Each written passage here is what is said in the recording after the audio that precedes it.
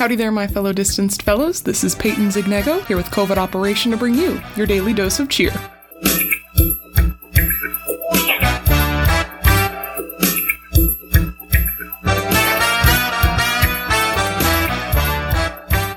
Today is Wednesday, so happy hump day, or Wednesday my dudes, if that's what you're into. I've flip-flopped between both of these when introducing Wednesday, so you can take your pick at this point.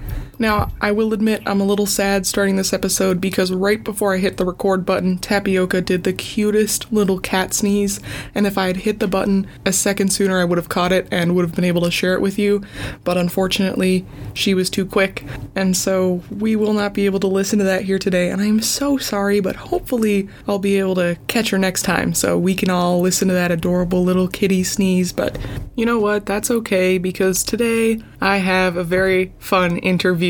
As per usual on my Wednesdays, today we are interviewing a band. That's right, it's my first group interview. So that's pretty exciting. I guess we can push the Tapioca thing under the rug and we'll come back to it at a later date. I promise I will catch her sneezing at some point. So without much ado, I will throw it to myself in the studio where I introduce the band I'll be interviewing today. That's right, a band. Over to you in the studio, Peyton. Thanks for throwing it to me in the studio, Peyton. Today I'm here in my Zoom studio with a family who band together to take their musical talents and passions all the way to America's Got Talent and beyond. We have Cadence, Maddie, Bennett, and Wisdom of NUNNABOVE. So thank you so much for being here today. I appreciate it. So to get things started, how did the band sort of start? Like, what's your origin story? How did you all discover your passion together?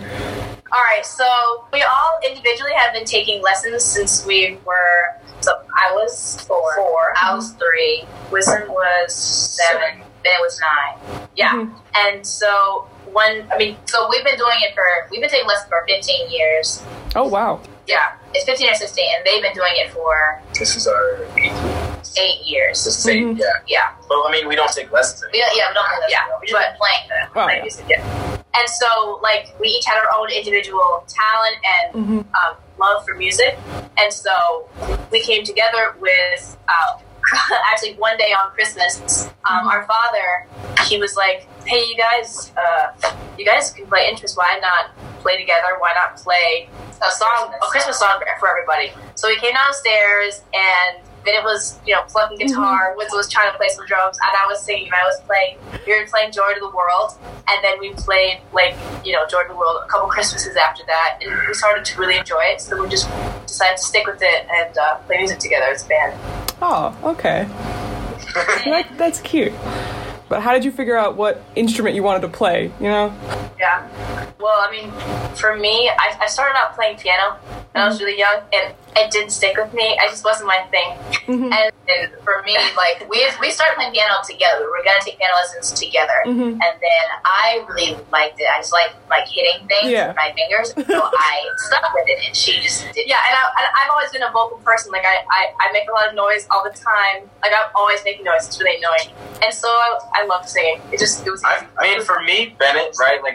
I started with piano as well, and then I just didn't care for it, So I always watched TV, and on TV at the time there was a bunch of the guitar was the craze, electric guitars. Everybody was super cool, and they were shredding. I was like, yo, I'm trying to do that. So that's how I got it. Yeah, I don't completely remember how I started to play drums, but I think it just kind of fit.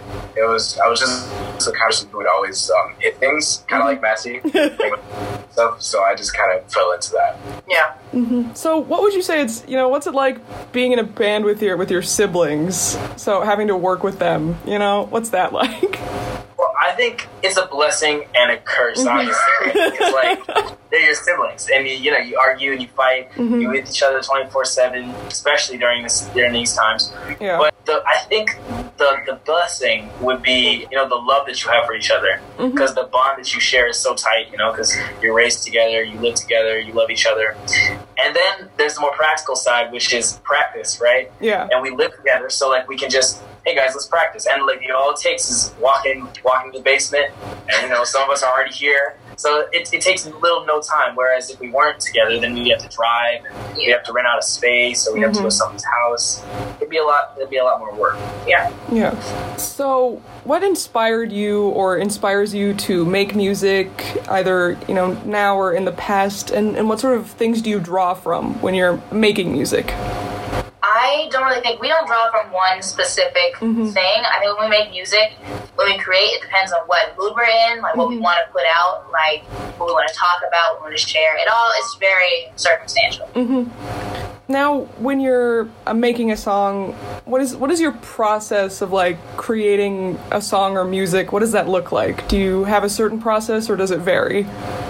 Well, I'd say that in terms of what type of song we're making, it varies. But usually these three will really be music heavy. We usually start with Wisdom. He gives us doesn't he? No. Does he give us we usually start with a musical idea that me or Ben will come up with. That's true. Because I'm the theory person. I know most of the music theory, and then so we come up with a musical idea, and then Wisdom has a beat, and then the lyrics and melody come later. That's almost the last thing that we do. Oh, right. Yeah. Lyrics take the most time. Yeah, they do take the most time. Yeah. For anyone who doesn't make music like myself, what is music theory? Can you give us a short rundown? Music theory is basically the mechanical parts of music, like what makes a scale, what notes sound good together, and why. That's basically it. Yeah. Okay, I see. Which one of you writes lyrics? Do you all write lyrics? Who's the lyricist mainly? Well, we all write lyrics, but mainly I do the majority of the lyric work. So now, for either you or any of you who work on lyrics, what do you strive? Is there a certain message you're trying to send with your music, with your lyrics, or does it vary? Or what do you try to push with your music? Well, we just came out with a new album. It's called Season 1. And for that album, our message was really about we're pushing positivity, positive energy, spreading love, and excitement and joy. That was the idea for that album. There's a lot of happiness in there. But the next album, the one we're working on right now, is focused on more of a feeling than a message. Like for some songs, there's barely any lyrics at all because the music will carry the feeling for you. And that's why I feel like lyrics are important to help push the feeling of the message along. Yeah. I also feel like the song is like a vessel, for whatever you're trying to put out. But then also, you decorate the vessel to make it look as nice as it can. So, it's not just the lyrics, right, that you pay attention to and that show your feeling and show you what you're trying to get out. It's also the music that surrounds it and the feel and the vibe, the tempo, all of that, I think, comes into play in spreading a message. Yeah. Yeah. So now, going on to your sort of careers now, how did you get to the point where you were playing America's Got Talent and on that stage and doing that? How did you get there? We just played a lot. No, but so we practiced and got better and started doing gigs. And our producer said, you should really try out for a reality TV show. So we were like, all right, let's do it. So we drove down to, what was it, Malibu? It was Malibu. What? Was it Malibu? Milwaukee. We went to Wisconsin where they were holding. We went to Wisconsin when they were holding a cattle call for AGT auditions, and we just auditioned. Yeah. Then we went on from there. Milwaukee. That's what I said. We went to Milwaukee. I said Milwaukee, Wisconsin. Yeah. I said that. You said Malibu. Yeah, it's a little. Milwaukee's a little far from Malibu. Hey, in Milwaukee. That's what I thought. Boy, As someone from Wisconsin, I wish it was Malibu and not Milwaukee. But alas. What was that experience like? I don't think I've ever talked to anyone who's been on TV like that before. So, what did that feel like? How was that experience? I don't know how to describe it. There were times where it was really frustrating, and there There are other times where it's like really happy. It's like a mixture of things. You're like really busy all day.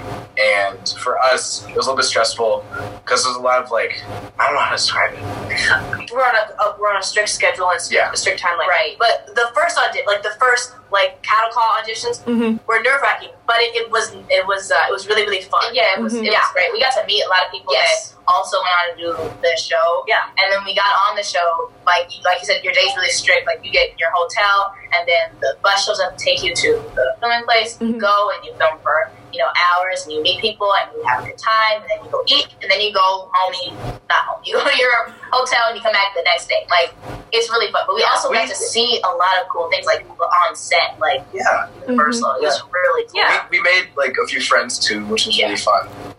Met some cool people. Wasn't met, sorry, you were really into Us the Duo. Oh, Yeah, Us the Duo. Yeah, they have incredible music. They just had a baby. Not just had a baby.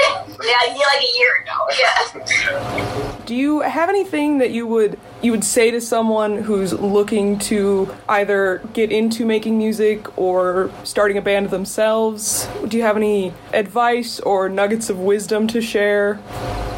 I think the one that I have to share is the songs that you make are going to be bad. Like, there's no getting around it, right?